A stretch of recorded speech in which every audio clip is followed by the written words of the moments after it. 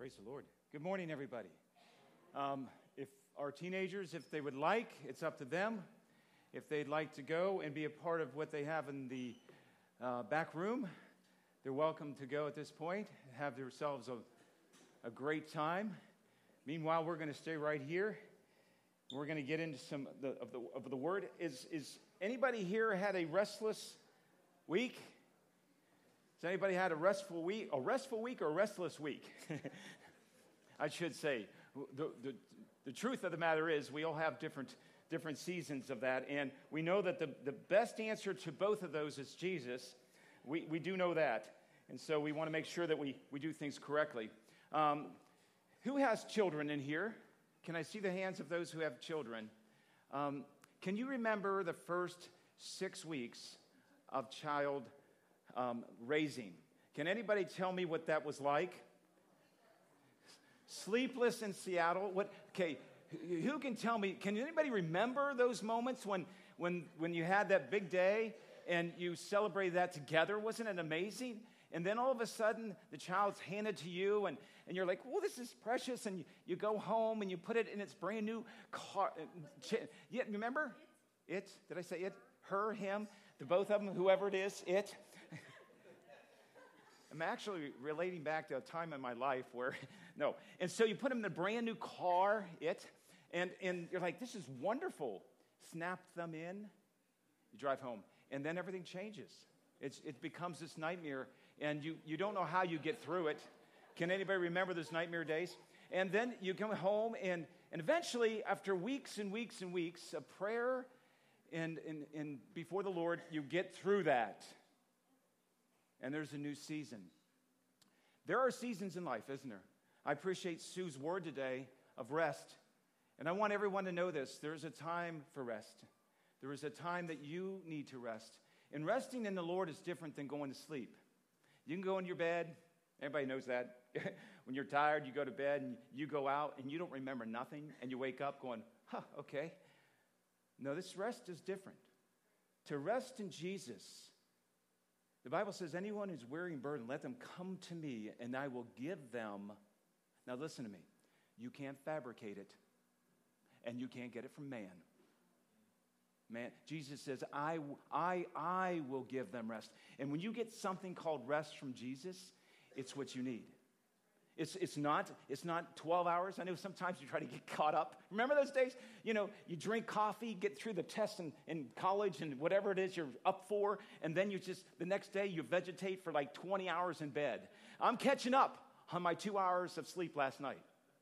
And you don't really get caught up. You just get headaches, and it's like, But resting in Jesus is a different story. If you are heavy laden and you're burdened today, listen to me. It says to come to him. So there's an effort on your part. You may say, Jesus, come to me. It says come to him. Now, I don't know what that looks like for you. It might be a room in your house. It might be the woods. I don't know what it looks like, but go to him.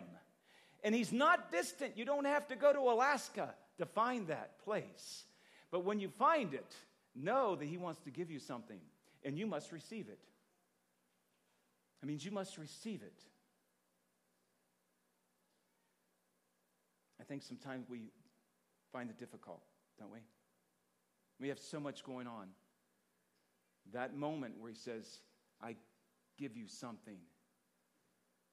Lord, forgive us if we missed it. Forgive us, Lord, as we sat down and we just wanted to sleep. God, you wanted to speak. And in that spoken word to us, he wanted he wanted our souls to find rest. Lord, I pray that you continue to do that for us. And as we leave this day today, Lord, I pray that when we go home and we find those times of weariness and burden, Father, we find you, and when we look and we seek, we shall find. And Lord, your word says that we receive a rest that only you can give. And we're going to receive it. We're going to wait for it, first of all, and we're going to receive it, and our lives will never be the same. In Jesus' name. I was praying. Who's been praying? We all need to be praying because all we got to do is turn the news on. Pray continually. Anybody remember that in the Word? It's a short verse. We need to be praying. We're faced with some dark times, and we need to be on our knees and say, Father, I'm trusting in God. I'm trusting He's going to speak to me. All I need is His Word running through me. I can walk according to His good Word, and when I do, there is a light before my path. And I'm going to call today, speaking to you about tension. And does tension feel good? Does anybody like tension? They say if you're going to be a runner, it says those ligaments and tendons that you have in your legs, it says the good thing to do is warm them up, and then you must what? Stretch. Who does that? Your warm-up is like, okay, let's do this thing. And you get the first lap in, you're like, and as you get older, tell me if I'm not lying here. You get older and then things come around like, what is my ankle doing? It's like, man, maybe I should have stretched. And then you say, okay, I'm going to do that because they tell me to do that. So, and then you stretch and you're like, oh, okay, that's a little better. Tension is a good thing. You're all looking at me like I'm lying to you. I can tell because I don't like it. Did you ever stretched? I like to stretch like, oh, okay. Stretch means you got to get down to where it starts to hurt. You're like, and you got to hold it there for 30 seconds. And the whole time you're going, oh, man. That's stretching. Tension. Not good. Well, maybe we can find something out about that today. Matthew 5:11 says it's blessed. Blessed are you when people insult you and persecute you and falsely say all kinds of evil against you because of me. Anybody like that? Is there anybody in this room? I know we all have problems with this. This is part of our Christian walk that we want all the good things. Lord, blessed, I'll stop right there. Who wants to just stop right there at that scripture and say, blessed are you? That is wonderful. But then there's this tension. There's this thing he adds on. The Word of God says, if you want this blessedness, then you must know that these will accompany those blessings. And so it's a balance. It's a tension. It's like, okay, I'm getting beat up. Now, in America, our persecution is a little different than Africa or Japan. But listen to me. It's still a persecution. It's something we work through. There's a tension. You're speaking to me about this, about me. And anybody take things personal?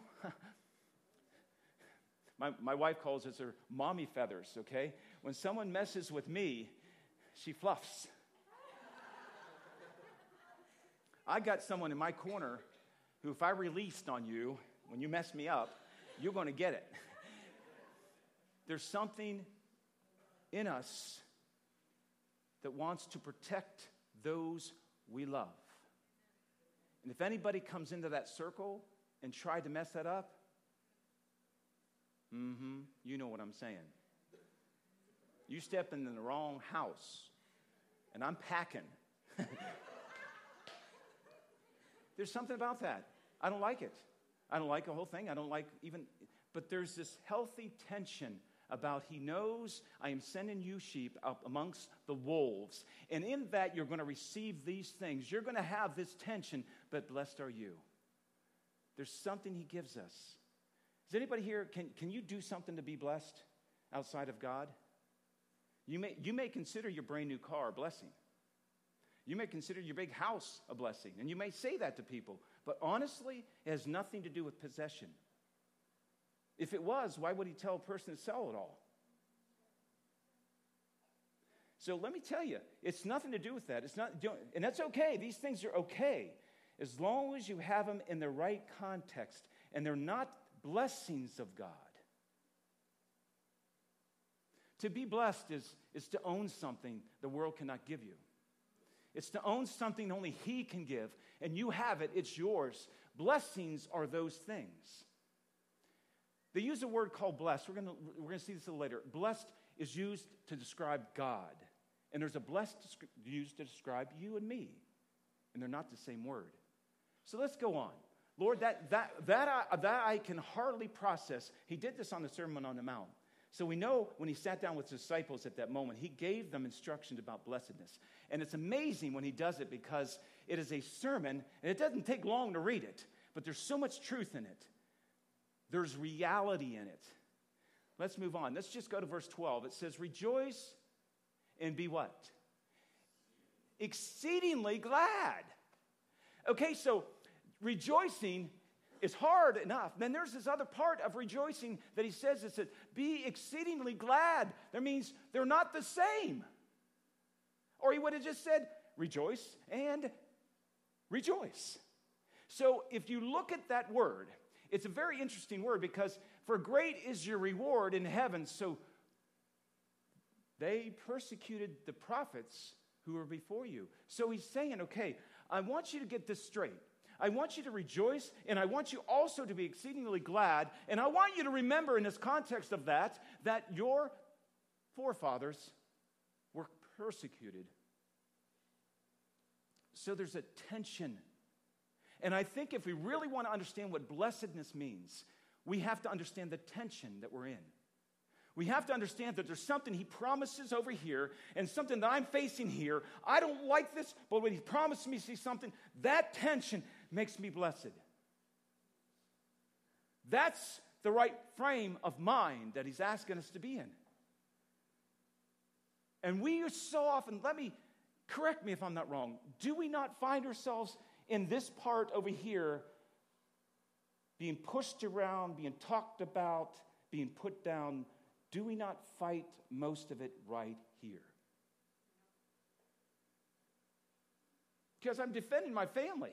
I got my daddy feathers ruffled, and you're messing with the wrong. So I'm stepping down to where you are, and we're going to have an argument. You see? The Bible says, speak truth in love. There is a love that comes only from God that allows us to speak truth and not be in confrontation to separate us, but to be in a healthy tension to gain brothers and sisters. And so I know that Jesus knows what he's talking about.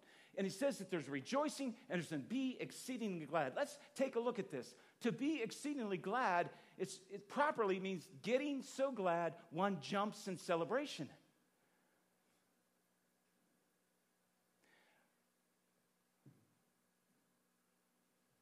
Okay, let's put this in right context. When someone's yelling at you, or someone's talking down to you or insulting you in Jesus' sake. Now, again, if someone's just calling you an idiot because you just jumped off a cliff, you're an idiot. He's not talking about that. You want to be a dummy and do dumb things? People are going to talk about you. He's a dummy.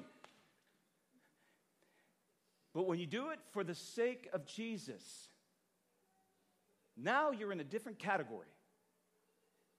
And in that, he says, when you face those people coming against you, coming and saying those things against you, he says, guess what, blessed one?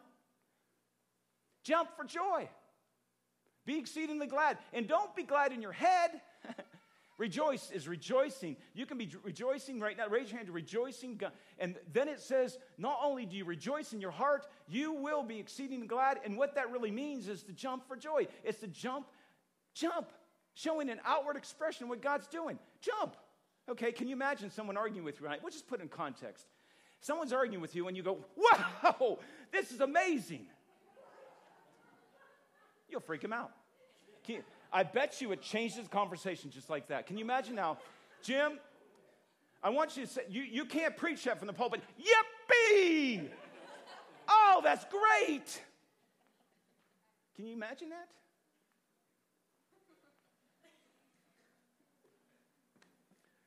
I know what the news would be about that night. But what does it really mean? That means when you face these kinds of trials, in your heart, you rejoice, but it doesn't stay there. The expression he says is, I know in this time it's going to be difficult, but I want your head in heaven. I want you to think about what you're going to get. I want you to know what you're facing right now is nothing to what you're going to get later. And when you're doing this, I am starting to keep track of how you're doing. And I'm going to put it into a barn. And some of us have just small suitcases. I'm going for a barn, okay? I want things, when I do things correctly according to God's word, and he is proud of me, and he says, that was for the kingdom. And he takes that effort, me loving people and doing things that I don't want to do because my feathers are ruffled and I just want to hit them. And he says, no, if you just handle it in love and you speak truth, you gain a brother, and we'll see what happens. And when that brother comes to know me, you get a reward in heaven. And I want you to know something. That's what I keep for you. Jesus keeps it for me. And to me, that spells it all. You know, I can find myself wanting to argue, and believe me, I do. There's times that people are knuckleheads because they're lost and they lack knowledge, and they're working for someone who hates me, and they don't even know it. And they're saying things and working for an enemy, and then I don't know, and I can fight that, and I can push him away, and what I'm doing, and God says, well, that's not going to get you anything in rewards, Jim. Don't you understand that blessed are you? Have you lost focus? Yes. And it normally comes later, doesn't it? When you sit down in your house and you look at the day and think, boy, well, I could have handled that differently. But I didn't. I don't want to live my life like that. I want my head in heaven. People call kingdom-minded. I don't care what you call it, but I want my head in heaven to when things come my way, I can say, blessed are me. And even to the point my heart will rejoice, even to the point where I'm going to leap with joy. Because that is the right frame of mind. Do you know exceedingly glad was used 3 times? 3 times. One here in Matthew, where Jesus speaks, and 2 other times when Peter speaks. And I don't know about you, that's pretty cool to know. I would think that'd be all over the New Testament. But if it's used 3 times, we better understand it. So let's go into that. Exceedingly glad, jump for celebration, to exalt, to boast, because you are experientially joyful. Let's go on. This is a sermon on a plane. No, again, 2 different times Jesus brings the word. That's what I understand. 2 times he brings the word. One in Luke and one in Matthew. Both are different platforms. And I tell you why I feel they're different. Because what was spoken was a little different. To the point where Jesus used a different word. So let's go in here. It says Luke 26:23. It says, rejoice in the day. Rejoice in the day. It says, and leap for joy. There it is. But this is not the same word. So I want you to get this. For behold, your reward is great in heaven. So your fathers did to the prophets. So there was a murdering of the prophets. He says, I want you to keep this in context. This is the healthy tension. I'm going to tell you once again a sermon that you get. Behold, grab hold of this. It says, rejoice in that day and leap for joy. Rejoice and leap for joy. For behold, your reward is great in heaven. There is a context. Let's go on. It says to leap for joy is different. It says to skip the bound. It's used 3 times. And it says here 2 times. It says leap for joy is when Jesus, I want you to get this. In this context, this is what leap for joy means. It said it there, right, in Luke. Different word. It says it 2 other times. And when was it used? When John the Baptist was in the womb of Elizabeth and Jesus shows up in the womb of Mary. Now you have the right context. Let's see, when Mary approached Elizabeth as pregnant 6 months later, and Elizabeth was sitting there with John the Baptist in her womb, it said when Jesus was close in his presence, the baby leaped.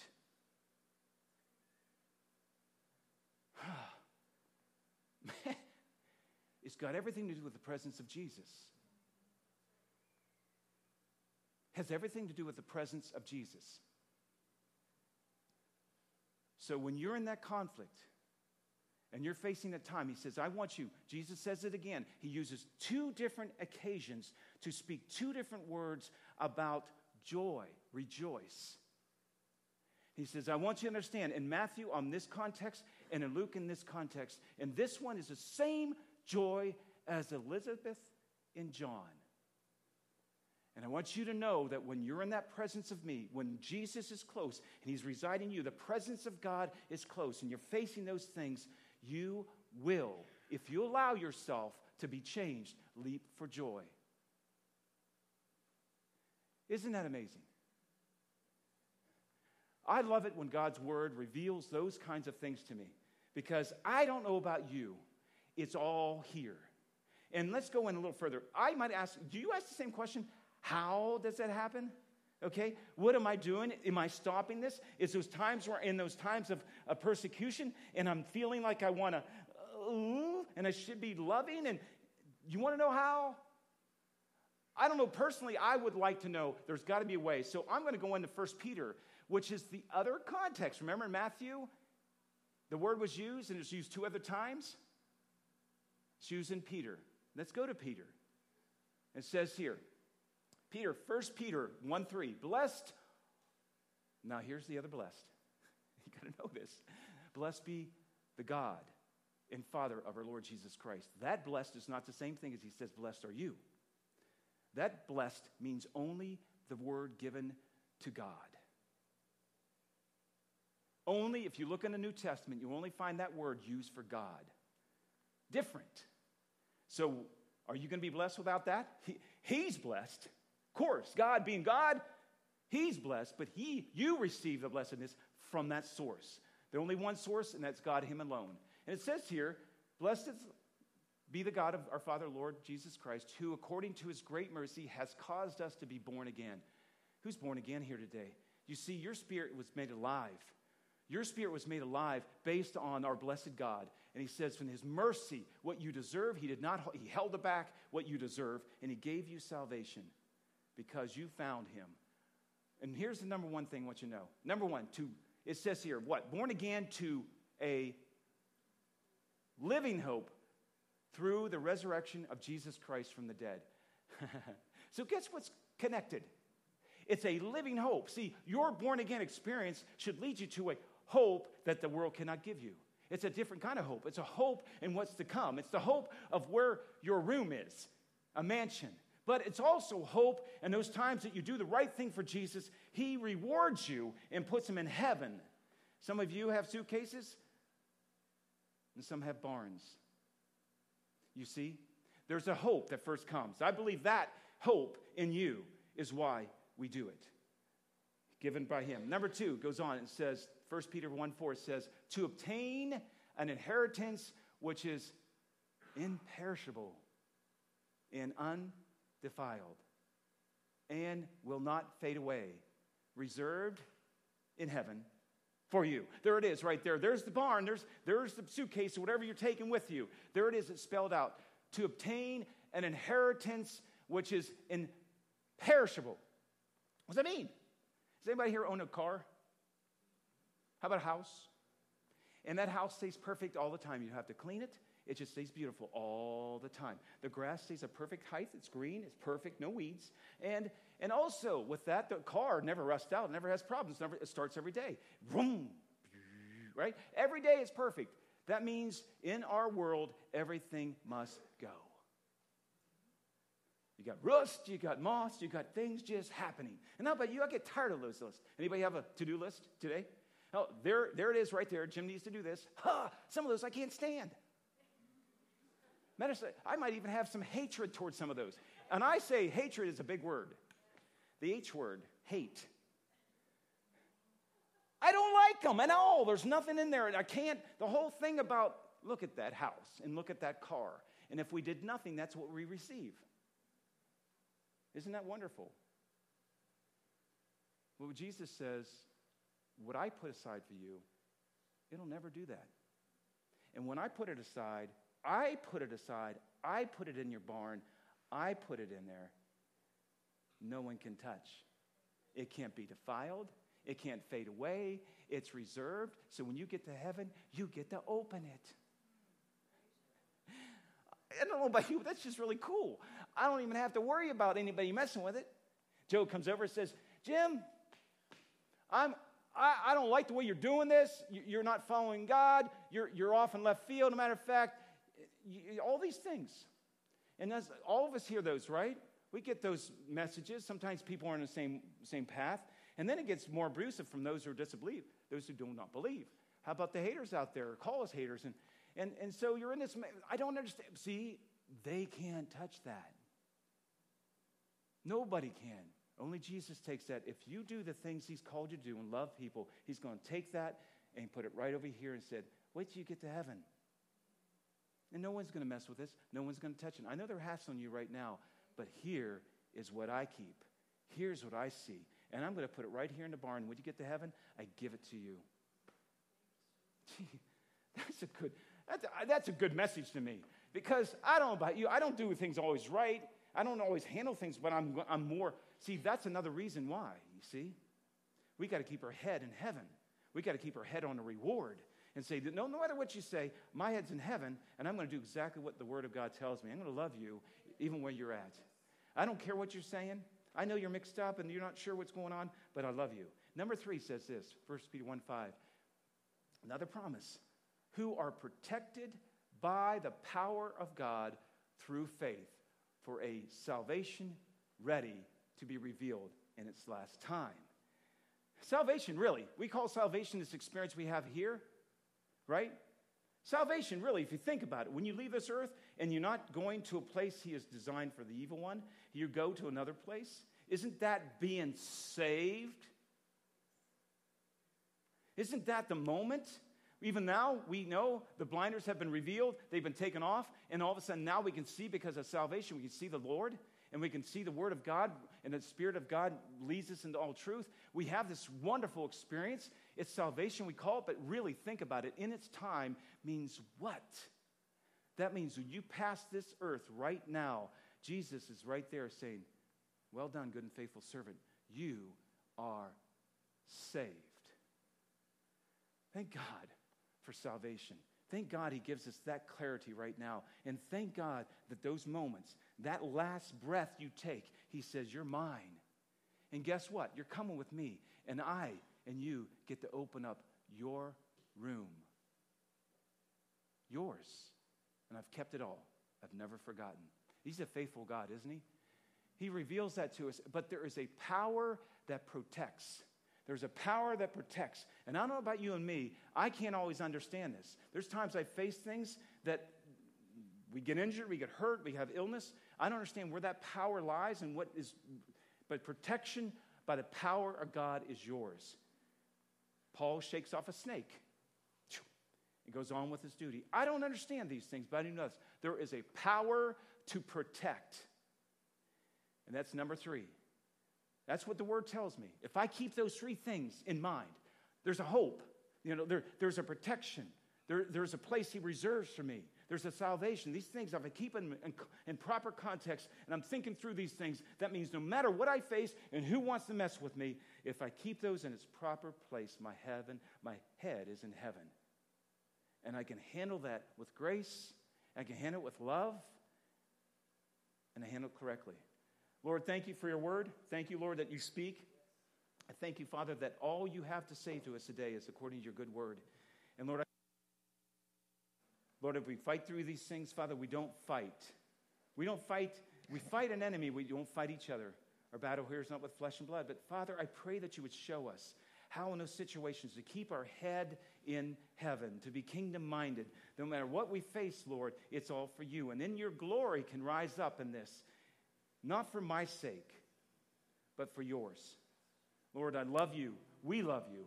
We want to make sure that we're doing things to keep our minds and our hearts with you, walking with you, the presence of God that causes us to leap with joy. Thank you, Lord, for your good word. You're an amazing God in Jesus' name. Amen.